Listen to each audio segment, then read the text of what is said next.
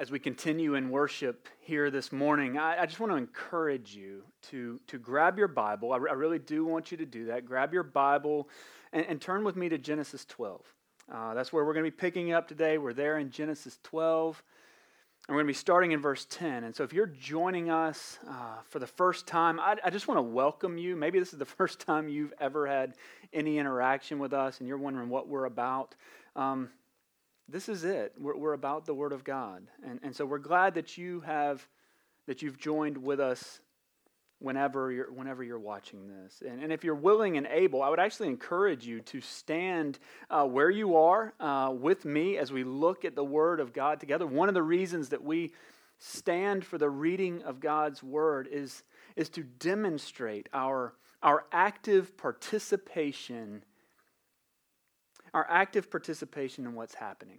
As God is speaking to us, we aren't passive, we aren't just observers, but we're here and we're ready to engage in the Word of God. So this is Genesis chapter 12, starting in verse 10. Now there was a famine in the land, so Abram went down to Egypt to sojourn there, for the famine was severe in the land. When he was about to enter Egypt, he said to Sarai his wife, I know that you are a woman beautiful in appearance, and when the Egyptians see you, they will say, this is his wife. Then they will kill me, but they will let you live. Say you are my sister, that it may go well with me because of you, and that my life may be spared for your sake. When Abram entered Egypt, the Egyptians saw that the woman was very beautiful. And when the princes of Pharaoh saw her, they praised her to Pharaoh. And the woman was taken into Pharaoh's house. And for her sake he dealt well with Abram. And he had sheep, oxen, male donkeys, male servants, female donkeys, and camels. But the Lord afflicted Pharaoh and his house with great plagues because of Sarai, Abram's wife. So Pharaoh called Abram and said, what is this that you have done to me? Why did you not tell me that she was your wife? Why did you say she is my sister, so that I took her for my wife? Now then, here is your wife, take her and go. And Pharaoh gave men orders concerning him, and they sent him away with his wife and all that he had. It's the word of the Lord. Let's pray together. Heavenly Father, Lord, with everything swirling and whirling and going all around in the world today, we pray that you would just separate this time out for us. We pray that you would enable us to be present with you and in this weird season, to even be present with your people, even while we can't be with them. And we pray that you'd use this time to speak to us. We need your word. We need your grip on our lives to hold us. So we pray that you would speak to us. Speak so loud that our deaf ears wouldn't be able to miss it. Be so bright and so magnificent today that our blind eyes wouldn't be able to miss you. Lord, awaken our souls that we might know you. And we pray that in Jesus' name. Amen. If you stood, you can be seated. One of the things that we come to know, and one of the things that, I'll be honest, that we often forget is that no matter how hard we try, we really don't have control over our circumstances. I mean, we can make choices, right? I mean, we definitely make choices. We make choices every day. We choose what we're going to eat. We choose what kind of toothpaste we're going to use. We choose whether or not to go somewhere or to not go somewhere. We can make all sorts of choices. And we saw that last week with Abram in chapter 12 as he was called by God to leave his land, to leave his culture, to leave his family. We saw that Abram made the choice that he took a step of faith. We saw him make that choice to follow the command and the calling of God on his life. And that's really what it was. Okay, God didn't give him a map. Remember that? He didn't give him all the answers. Like, he didn't carve out a line through the sands of time. All right? I mean, sometimes God does do that, right? Sometimes he just goes full on pillar of fire and says, follow this. Just an old covenant Google map. But he didn't do that here. No, he called Abram to go, and Abram went. And when we left off there in verse 9, we left him as he journeyed on. That's what it said in verse 9. If you look back at it, verse 9 says that he journeyed on. And the picture there for us is one of not just faith in a moment, but abiding faithfulness on the part of Abram. And we need to see that. We need to see that as he continued on in faith, he's still walking, still taking true steps of faith. And so the difference here in verse 10, all right, at least at first, it isn't the person of Abram. All right, he hasn't necessarily changed, but what has changed is the circumstances in which we find him. We need to know that because it doesn't say, listen, it doesn't say that Abram got lost. It doesn't say that Abram went off the course and started to do his own thing. Okay, that can happen, but in verse 10, that hasn't happened yet. In 10, all we know is that he's continuing on the path that God had for him. But we do see that his circumstances change. Because in verse 10, we're told that, while he's continuing on, you need to know that. While he's journeying on in obedience and faith, now, while that's happening, now there was a famine in the land. Don't miss that. The famine isn't a result of some lack of faith. The famine that came upon that land isn't a punishment on Abram for going astray. It's not a result of some specific sin. God's not going, you don't want to listen? All right, I'm going to send a famine and that'll straighten you out. That's not what God's doing here. No, the famine showed up. The famine came into the land while he was walking in faith, not because of a lack of it. I think too often we are tempted to think that the trials and the difficult seasons, that the famines of life are a direct result of some specific thing that is lacking in us. And we do need to be honest, because choices that we make in life do often result in trials and seasons of difficulty, right? So kids, like my kids know, and you kids who are watching this, you know that if you choose not to listen, like if you choose to live a life that's basically fighting and arguing with your brothers and sisters or fighting and arguing with your parents, you know that trials and difficult seasons are going to come for you, right? Like if you and I make choices to sin, we absolutely should expect. We should expect trials and difficult seasons to come out of it. But that doesn't mean that everything that's difficult in this life is a result of something that we have done, or even something that we've left undone. That's one of the problems that we see with the so-called prosperity gospel that still seems to get traction somehow today. It's that it becomes all about us. It becomes all about what we do. And so if we will just believe in Jesus, this is the way that story goes, if we will just believe in Jesus, then God will give us our best life now, right? If we will just trust in Jesus today, that's what they say to you. If you will just trust in Jesus today, Jesus will take away all our problems. He'll take away all our sorrows and all our difficulties, and it will all just sort of melt away. Well, listen to me. Genesis 12 blows that whole idea out of the water. Because Abram, listen, look at it. You can look at it with me. I'm not making this up. Abram was trusting God. Abram was walking in faith, and in the midst of the walk of faith, what happened? There was a famine in the land. And that's just what it looks like.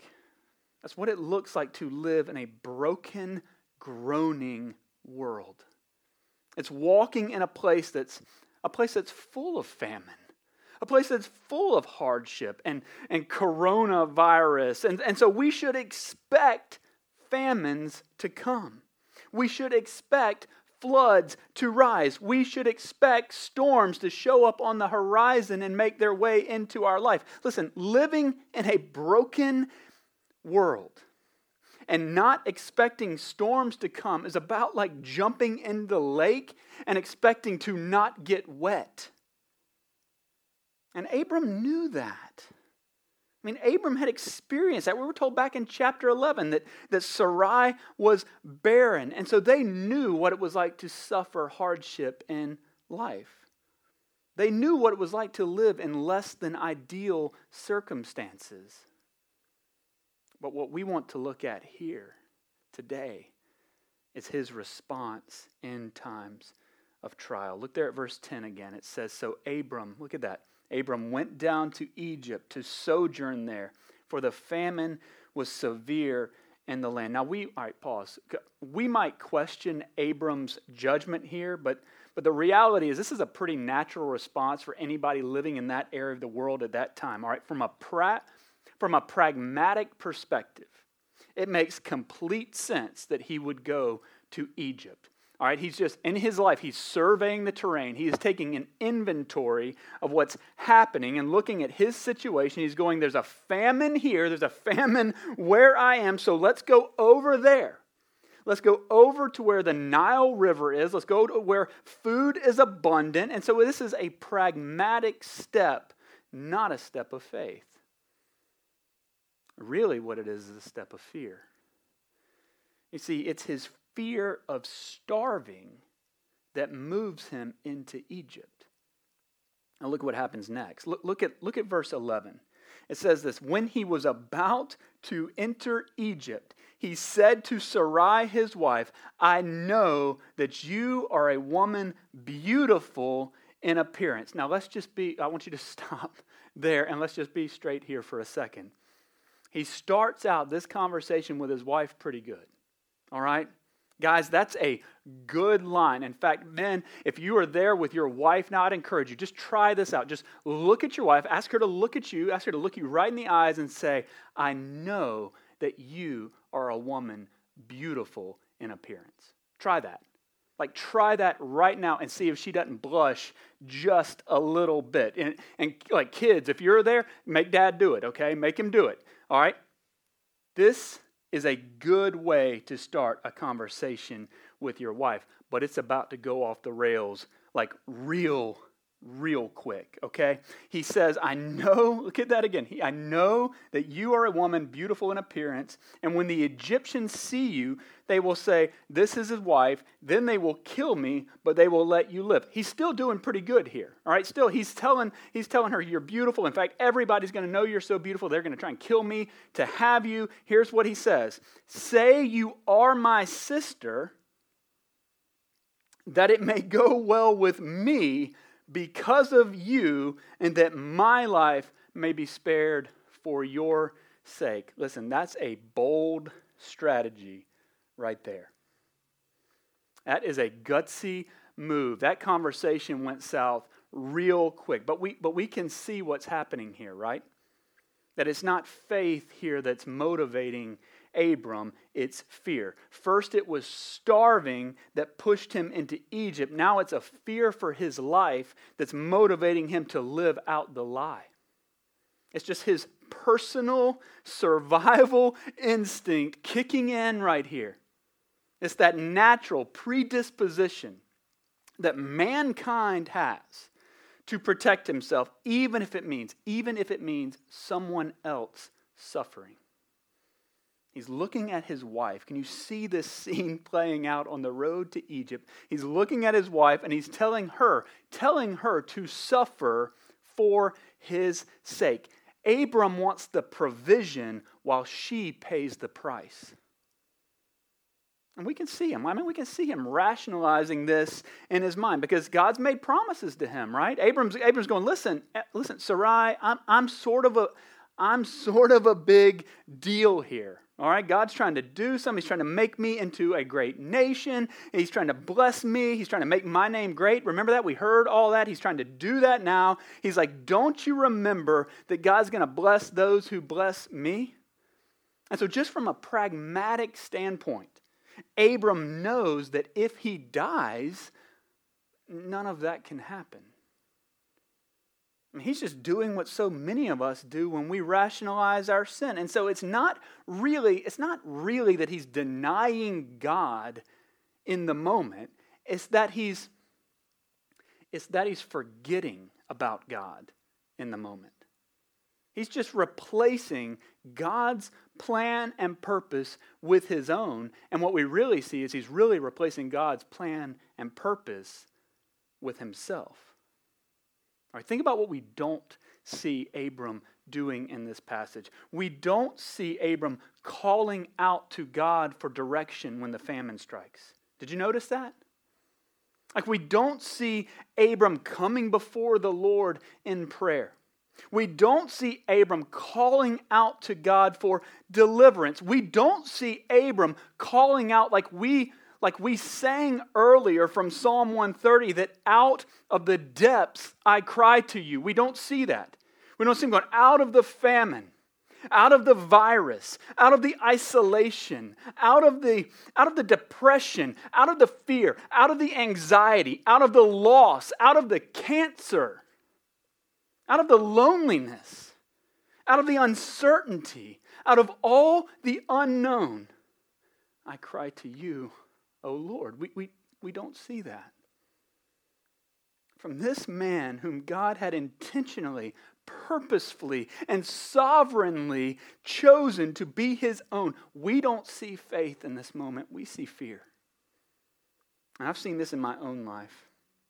I've seen it in my own life this week. Listen, there's a group of pastors here in our area who've been getting together once a month. We've been doing this since the beginning of the new year, so we're still pretty new at it. But we've been getting together once a month to pray. And so this week we gathered together online, all right? Everyone in their own space, everyone practicing social distancing, but on a computer screen together. And we were praying together. We're praying for our churches. We're praying for our families. And we're praying for one another. And the resounding confession in that virtual room, I wasn't the only one, I promise you, but it was my confession too. But we were all sort of universally confessing that when everything fell apart 2 weeks ago, like when all of our normal plans were just broken, when all of our normal strategies were eroded away by the need to quarantine in order to protect our neighbors, that it was like a wave washing over a sandcastle in our lives. Our first response in that moment wasn't to start praying, but it was to start doing. And so here's what that looked like. It looked like us Googling, what's the best camera to buy in order to do live stream, and what's the best software to buy to do live stream. And then pretty quickly, for most of us, that turned into not what's the best, but what's the most affordable. And then from there, it was what's the free way to do this. What sort of licenses do we even need to live stream music? And so all of us, we flew into action. All trying to make something happen, all trying to persevere. And so like Abram, here's my confession to you. My first instinct wasn't to run to the Lord, but it was to run to Egypt. Like Abram, our intentions aren't necessarily evil in that. They're not wicked, but they are driven more by fear than by faith. More by response than by God's revelation. And more by our work than by God's word. And so often, all it takes is just a change in circumstances, just a new wave crashing onto the shore of life. And in Abram's case, it was a famine. And you know what a famine is? A famine is just a time of lacking. It's a time of lacking specifically in food. That's what a famine is. But there are all sorts of famines in life. There are famines of friendships where we just feel alone. Some of us have felt that all the more in this season. There are famines of human contact where we're sort of forced into isolation. There are famines of victory, right? Where it just seems like no matter how hard we try, No matter how hard we prepare, no matter how hard we practice, all we get are losses. So listen, there's all types of famines. All it takes is just a season of difficulty, of stress, a season of discomfort, a season of loneliness, a season of loss. All it takes is just a change in our circumstances, and like Abram, we can forget all about God.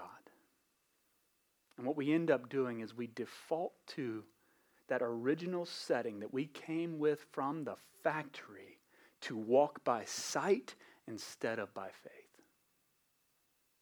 And so this story of Abram, this story that we have in front of us, reminds us, in case there was any doubt, it reminds us that Abram is not the hero.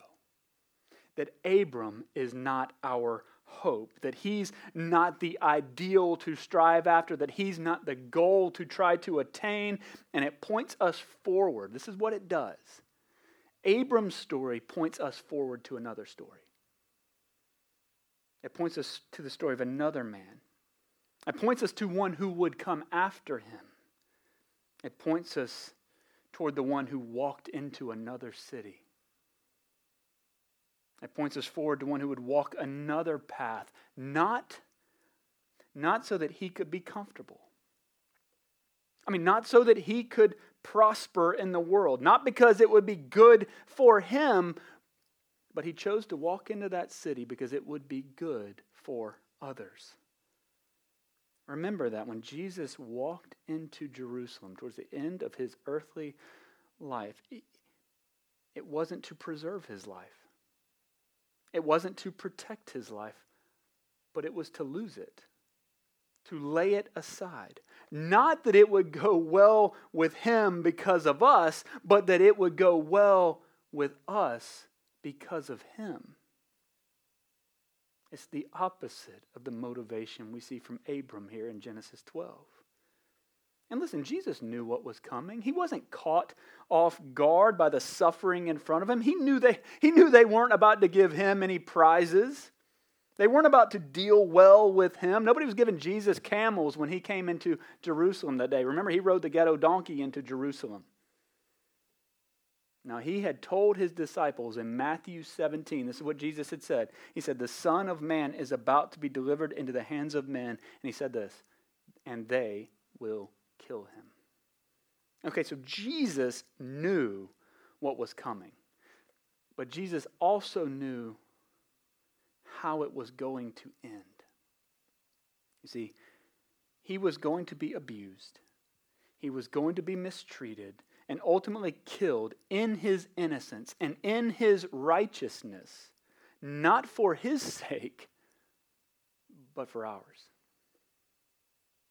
But for ours. That's what would take Jesus to the cross, that we might be redeemed, that we who once were far off, could be brought near.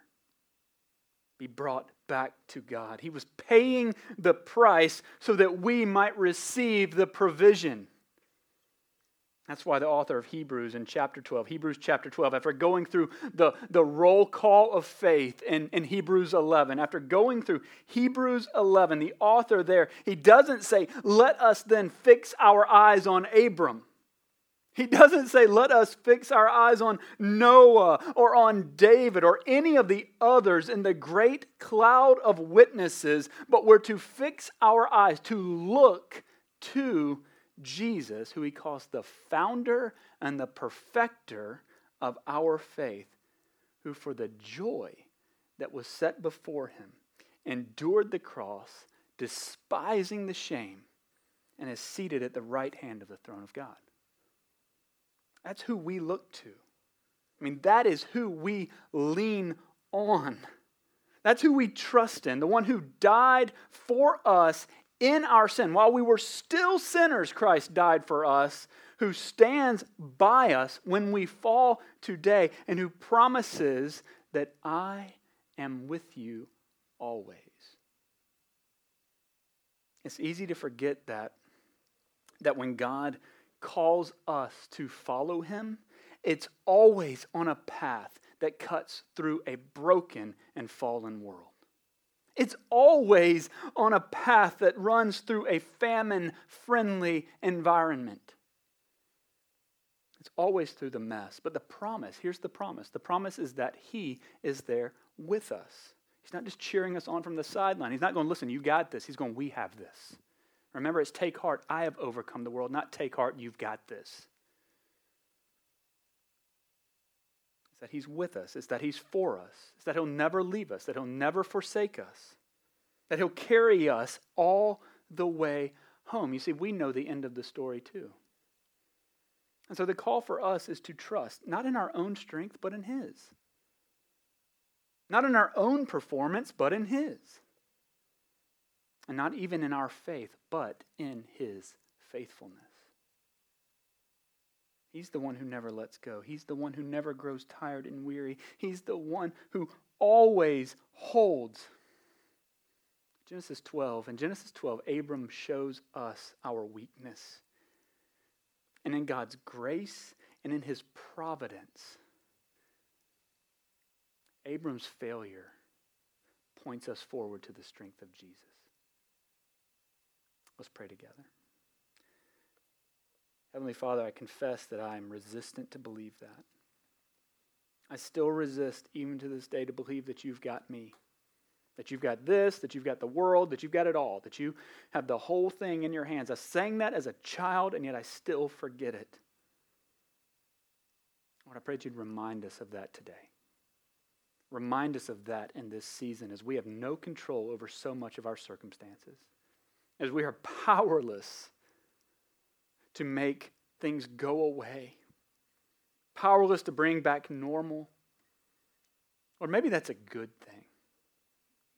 If I've learned anything, it's that some of the pieces of my normal probably need to die off. And that I need to walk more deeply, more truly, more passionately, more ferociously with you. Help us to do that. We pray it in Jesus' name. Amen.